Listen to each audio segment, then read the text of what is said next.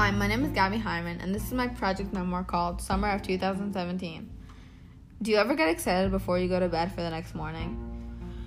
Well, I remember the hot summer day of 2017. It was humid and the sun was shining in my eyes, walking around the beautiful country of Israel.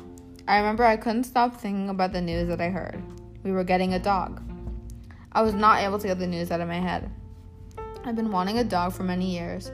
It was important to me because before finding out we were getting a dog, I wanted to show my parents that I was responsible enough in taking care of a dog. I made a presentation about all the information to show them I was committed.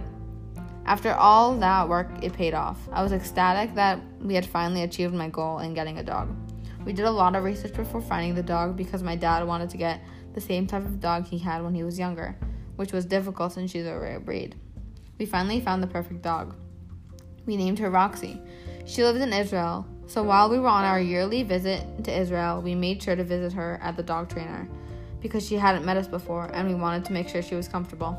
On our last days on our visit to Israel, we then realized she couldn't go with us on the plane because she was too young, which really upset me.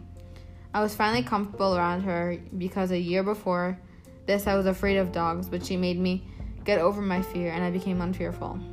When flying back from Israel, knowing my dog was still there upset me a lot.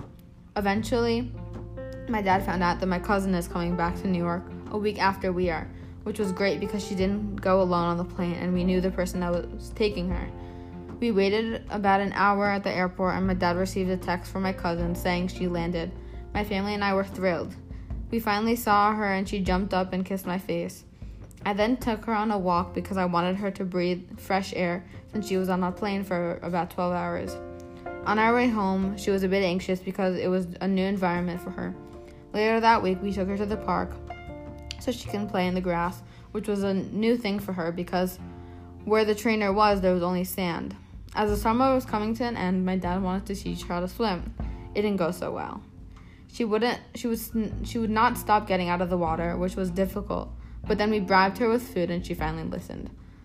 Once winter was coming, my older sister and my mom took Roxy to a dog cafe where she was able to meet other dogs and make friends. As Roxy's first winter came up, it was difficult because she wasn't used to the cold and it was difficult for her to adjust. As for me, I was able to pick out different tiny jackets for her.